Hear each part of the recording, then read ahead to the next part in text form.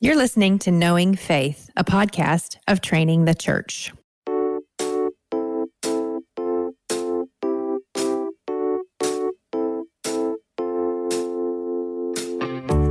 This is Kyle Worley, and I'm joined by my co-hosts Jen Wilkin and JT English. And on today's episode, we're also joined by Andy Crouch. Andy is partner for theology and culture at Praxis. It's an organization that works as a creative engine for redemptive entrepreneurship. He's also the author of many books, including The Tech-Wise Family, Strong and Weak, and Culture Making. On this episode, we discuss the relationships between theology, culture, power, and institutions. We hope you enjoy the discussion.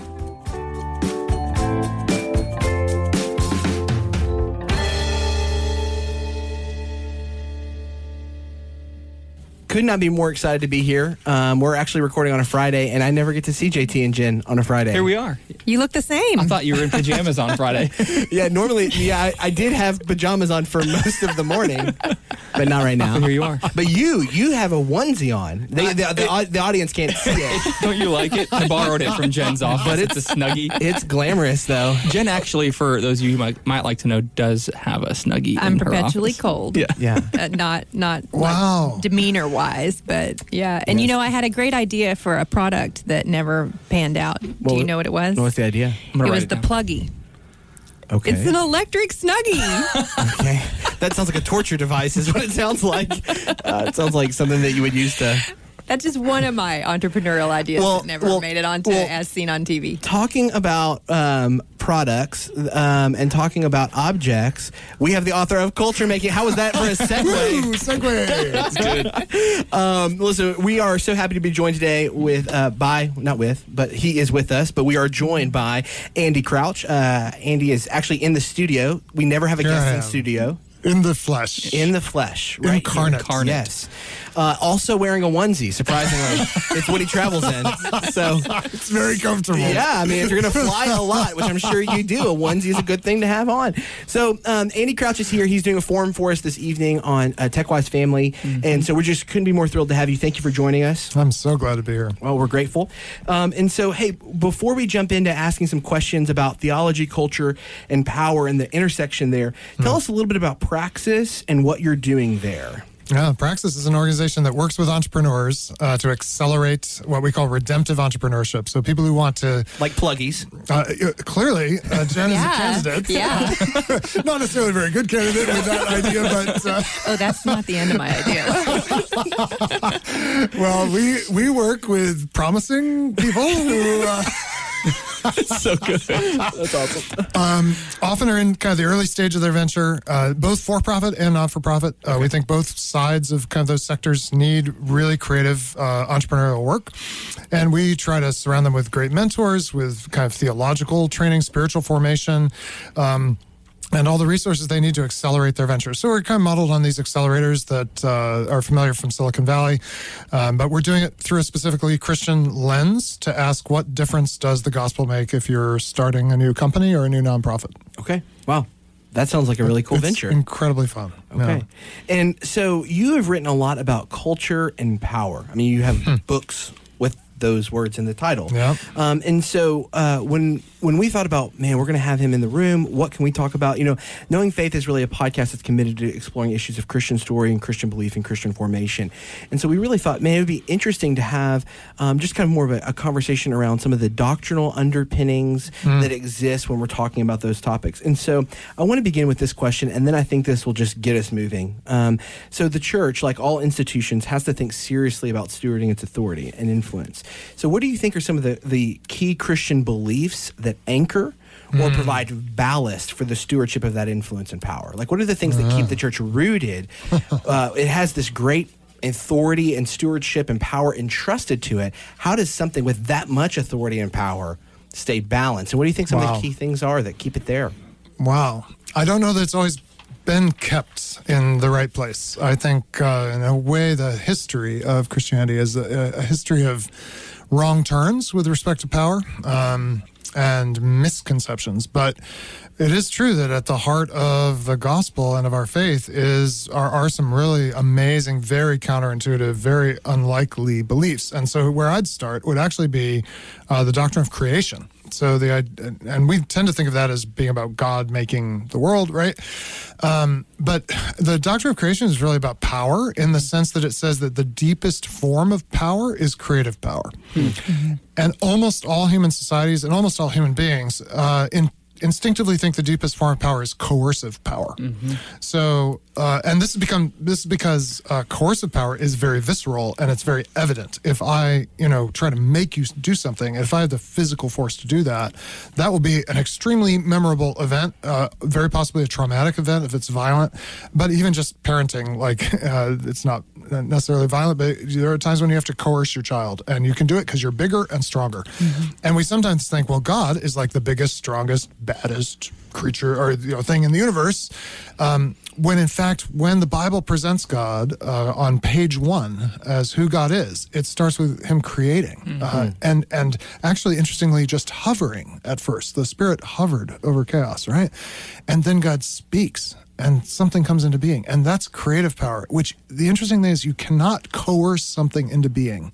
All that coercion can do is move things around, or actually destroy things if it's destructive kind of coercion. But creation actually brings things into being.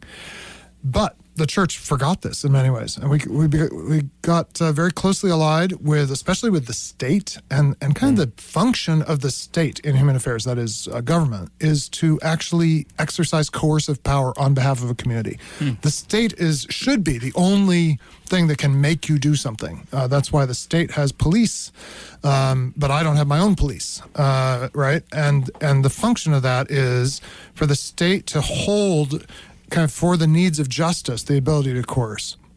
But once the church got a hold of the ability to coerce, well, we had a lot of wrong turns, which we could talk about. I don't know. How's that strike you guys? Well, I think just one of the most common objections you hear about the Christian faith is around those wrong turns. Yes. Like when people are like, Yes. if they're throwing up flares, right, and you're talking to them about Christianity, a big flare they will throw up very quickly is, well, hasn't the church made a lot of wrong turns as it pertains to power, right? That's exactly right.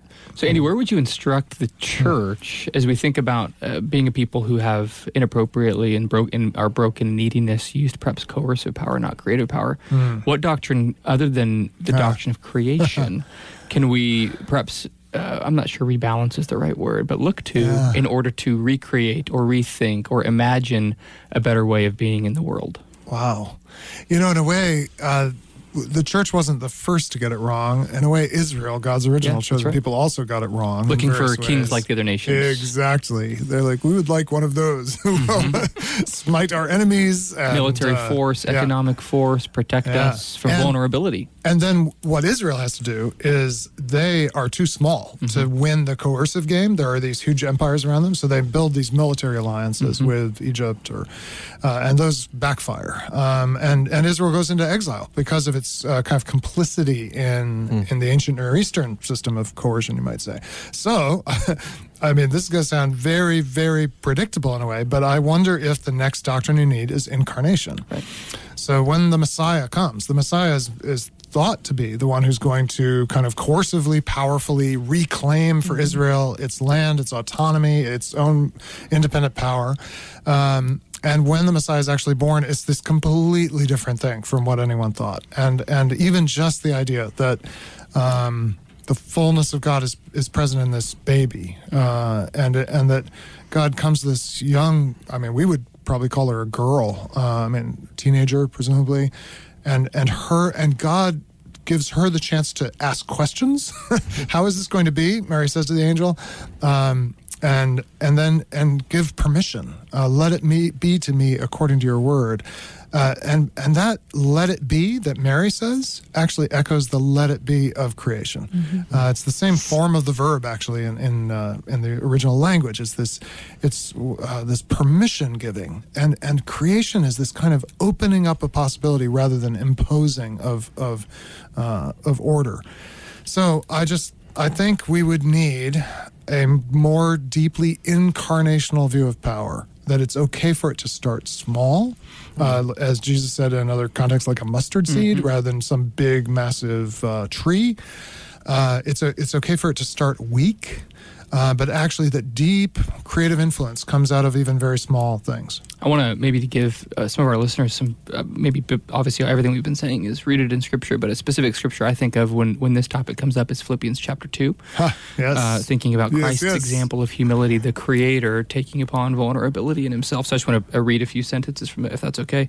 So thinking in Philippians chapter 2, beginning in verse 4, let each of you look not only to your own interests, but to the interests of others. So don't be operating with coercive power. Rather have this mind among yourselves, which is yours in Christ Jesus. The one who has become incarnate is the one who is the creative power behind everything, but yet takes upon vulnerability. As we'll see here, verse 6, who though he was in the form of God, did not count equality with God a thing to be grasped. Which is totally a coercive kind That's of. exactly right. Hold He's on not to this. grasping. Yeah. Rather than grasping and exploiting, he empties himself by taking the form of a servant.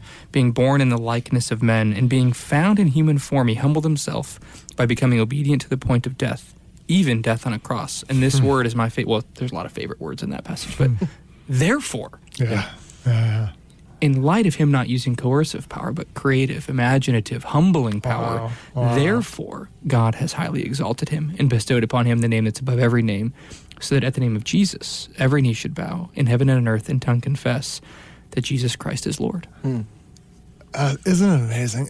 And you all may know, but this was almost certainly, Paul is not just making this up. It's almost certainly a song that they already sing. This is like the first praise song or the first worship song is just that text. And it totally like captures this entire renovation of how we understand power that happens above all in the incarnation, but really referring all the way back to how God is presented as creator at the very beginning. It's rich. The CSB Life Counsel Bible provides biblical counsel and practical wisdom for pastors, ministry leaders, counselors, parents, couples, and any individual seeking practical wisdom through the application of God's Word. It includes more than 150 full-length articles on a wide range of topics and tough issues from respected Christian counselors and scholars. Visit csblifecounselbible.com to get your copy today. Visit csblifecounselbible.com to get your copy today.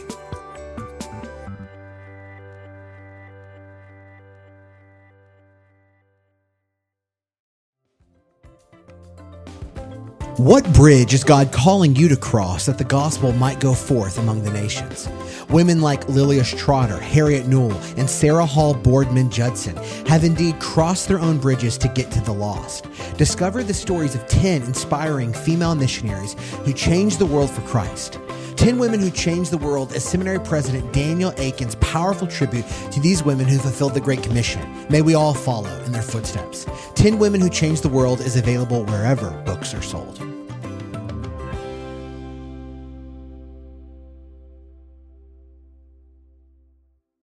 So when the church resorts to coercive power instead of creative power, I'm thinking about how this affects not just the way that we interact with the world, but like within the church, I'm thinking about ways that this translates into bad theology. I'm thinking specifically of how, am I right to think that when we engage, if we adopt a coercive mentality around power, that then we begin with wanting to control our neighbor, but we terminate on wanting to control God himself. Oh my goodness. Right? So I think it's like the word faith movement. I know, right? Or even legalism. Yes. Isn't legalism just a way of building the tower to heaven? Yep. Where we say, I will meet God on my terms. Yeah. Or it can also be like, so thinking of law as something that binds both actors. Legalism thinks if I follow the law, then God has to do something for me. Right. It's sort of God's now in a position of being coerced because I did the right thing. So now you have to do the right God thing. to us. Right. I was thinking about how the Great Commandment connects to this and how you get this corrupted version of the Great Commandment where you coerce your neighbor and then turn to coerce God himself. Oh, my goodness. Yeah. And you're hitting on something, painfully hitting on something, a nerve that I think we don't talk enough about, which is that in religious institutions, and of course the church is kind of your paradigm for that. But in religious institutions, because there is conversation about this is what God has said, and there's interpretation of that, Right. there is this layer of really unquestionable authority and power that you might not have in another existing institution that might just have their bylaws or a constitution or a great vision or even a captivating communicator at the helm. When you get into a church, all of a sudden we kind of all are stepping in kind of a mutual agreement that God has spoken and that we should listen. And the people that are practicing that and interpreting that for the congregation have a lot of opportunity to turn that for Power. creation or coercion. Yes. So it seems like in my experience that churches that fancy themselves as theologically sophisticated can have some of the most pronounced struggles with stewarding authority faithfully. And why does it seem that... Welcome to the show, Andy. I'm like, wow, they go there on this podcast. Oh yeah. Kyle goes there. Yeah, I go there.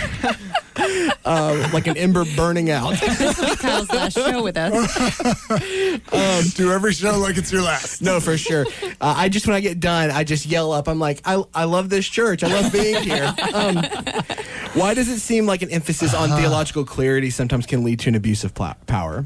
Why? Oh, man. Why do churches that feel like, man, listen, we got a doctrine of creation statement that's impeccable. Our doctrine of incarnation statement is incredible, right? I mean, like we've got the theological engine. Yes. What happens? Oh, wow. Ooh, that's so interesting. So, well, I wonder, here's my take on it. I think you're onto something. Oh, wow. I will say that that churches that are fuzzy about some of these things can be just as manipulative and messed up. So I'd have to think about whether I think kind of churches that really emphasize theology, are they more likely to abuse power? I think it might be a different kind of abuse. But the kind that I think comes in is actually from this word you use, theological clarity. So here's the thing.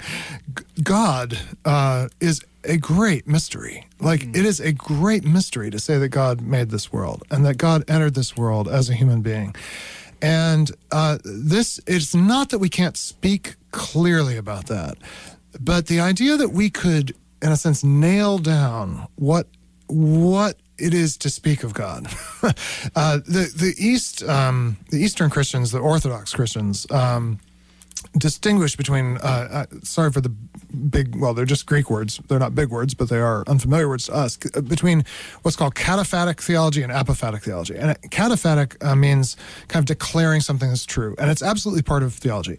But apophatic is actually refraining from speaking because you can't possibly give words to the reality that you're trying to approach. And this is where music comes in that doesn't have lyrics. This is where art comes in. This is where poetry, in a way, comes in. Poetry can kind of, even as it speaks, withhold an explanation. And I think that when your theology gets too cataphatic, that is too much about the explanation, too much about sort of nailing it down, you do start to have this kind of mechanical model of the universe in which we can figure it all out, we can specify it, we can know it, we can comprehend it. But, I mean, the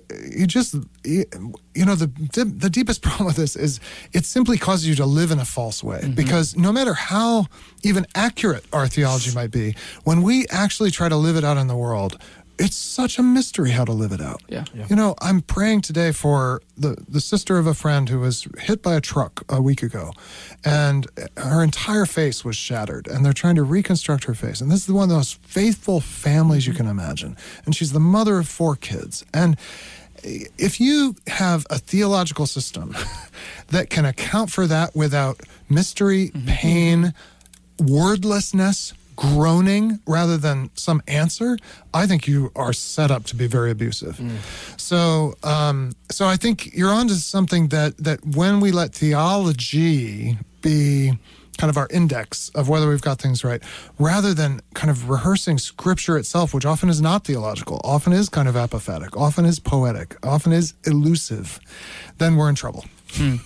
One of the things we talk about a lot in the training program related to knowledge of God and how do we come to a knowledge of God is that the Enlightenment, or you could say kind of this renaissance of human knowledge, fundamentally changes the way knowers know and the way objects are known. So specifically that we in the Enlightenment and in a modern self kind of put ourselves above objects of knowledge, and we elicit information from it. So science is like this, or math, or kind of doing any research field is, this is the body of knowledge. I'm going to pull information from it, almost as the God standing above it. And so I can wield it. And so you can wield it. That's Yes. exactly So I right. can And use actually, you become the authority rather than the body of information having the authority. Wow. Right. And with theology and fundamentally our understanding of what Scripture is it's the opposite. We stand under this body of knowledge. The term we use, another big term, is epistemological grace. That anything that we Now can... that is a big word. I just want to say. It's exactly. So to define it, anything that we can know of God is a received knowledge. It's a revealed knowledge. It's a gift that God is gracious to make Himself known to us and to known to us truly. Yeah, because I feel like there's a whole body of literature, theological literature, that's all about here's doctrine and here's what you can do with it. Right, and I think that that whenever some of our doctrinal categories become, like you said, an index, I think that's a great way of thinking about it. Of almost like, okay, how do we how can we process this? It's like, well, this is the category it belongs to. This is how we move it through the bank of belief, and then this is what we do with the person affected by it or the situation that's presenting itself. And then it's like, great, now we've kind of we've put the bow on it. I don't know why I'm gesticulating while I'm doing this, as if the audience Kyle just can put see. a bow on it. I just put a bow. I did. If you like it, then you better put a bow on it. That's true, or a ring on it, right?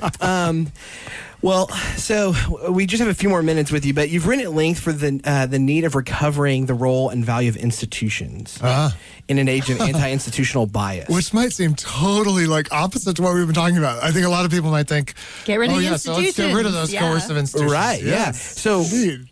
So why institutions? Why are you so passionate about seeing this recovery in an age in which this has got to be one of the most unpopular things you're saying? Right? I just have to imagine that. Like you sound a little like an doesn't- old guy, it a doesn't cranky old guy. resonate. It doesn't they're like, resonate. no, we write that donor check to that institution. And I'm a millennial. I'm like, I'm never going to write a donor check to a college I went to. And you're like, no, you should if it's a good college. Wow. That's how when I've heard you talk about it, I've kind of been like, I don't know. I don't know if I buy it. Wow.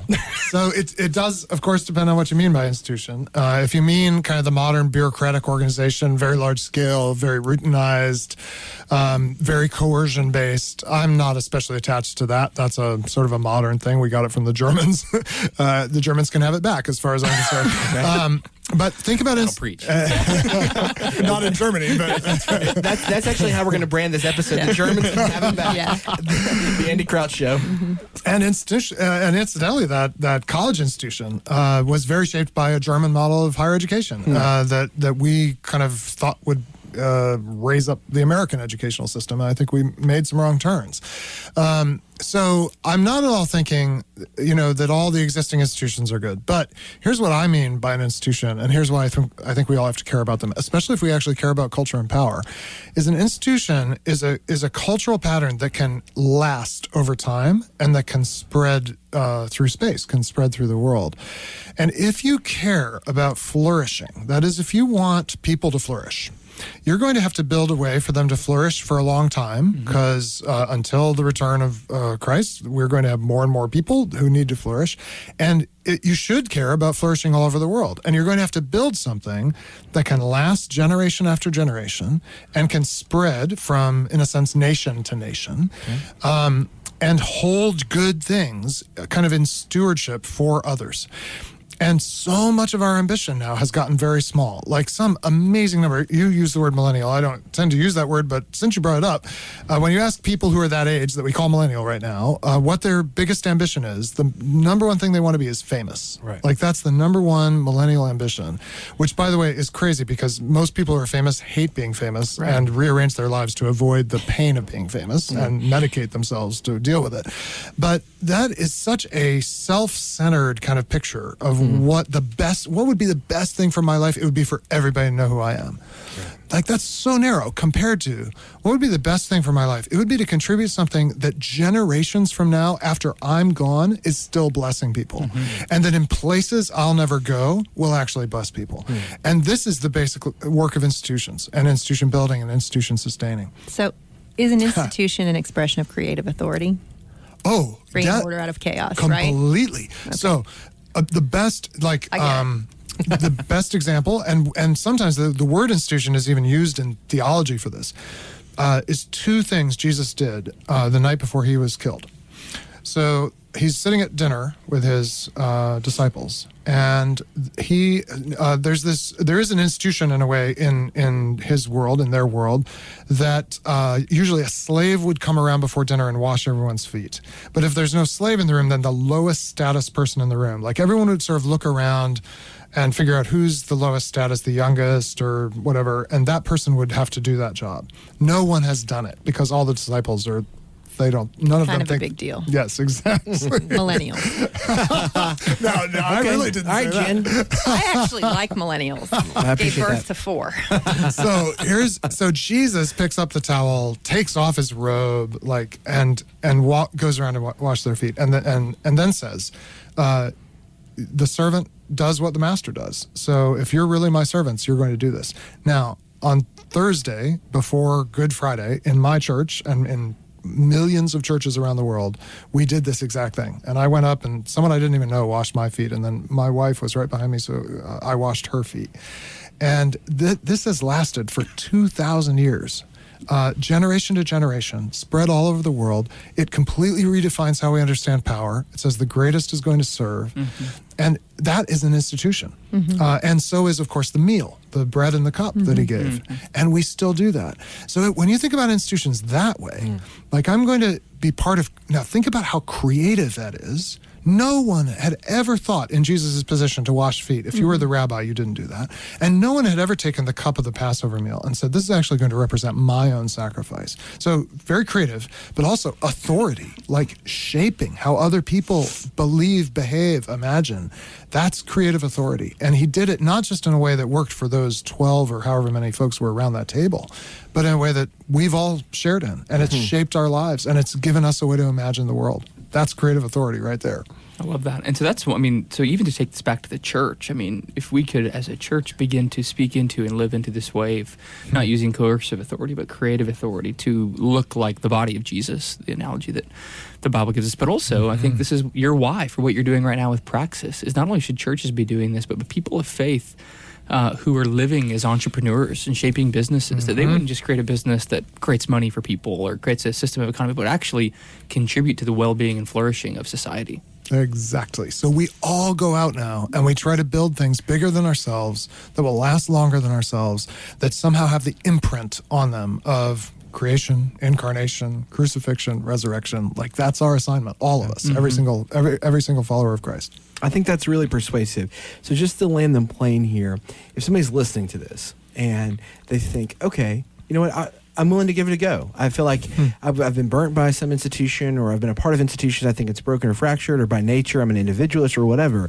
But, I'm willing to step into that. What's a practical step that you'd give them? And I want to step into being a part of some sort of institution that is for human flourishing. What's one maybe just directive or a piece of advice you'd give them?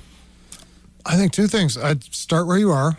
We're so grandiose in our dreams, when in fact so often we just need to look at, where am I? What have I been given? What's the neighborhood I'm in?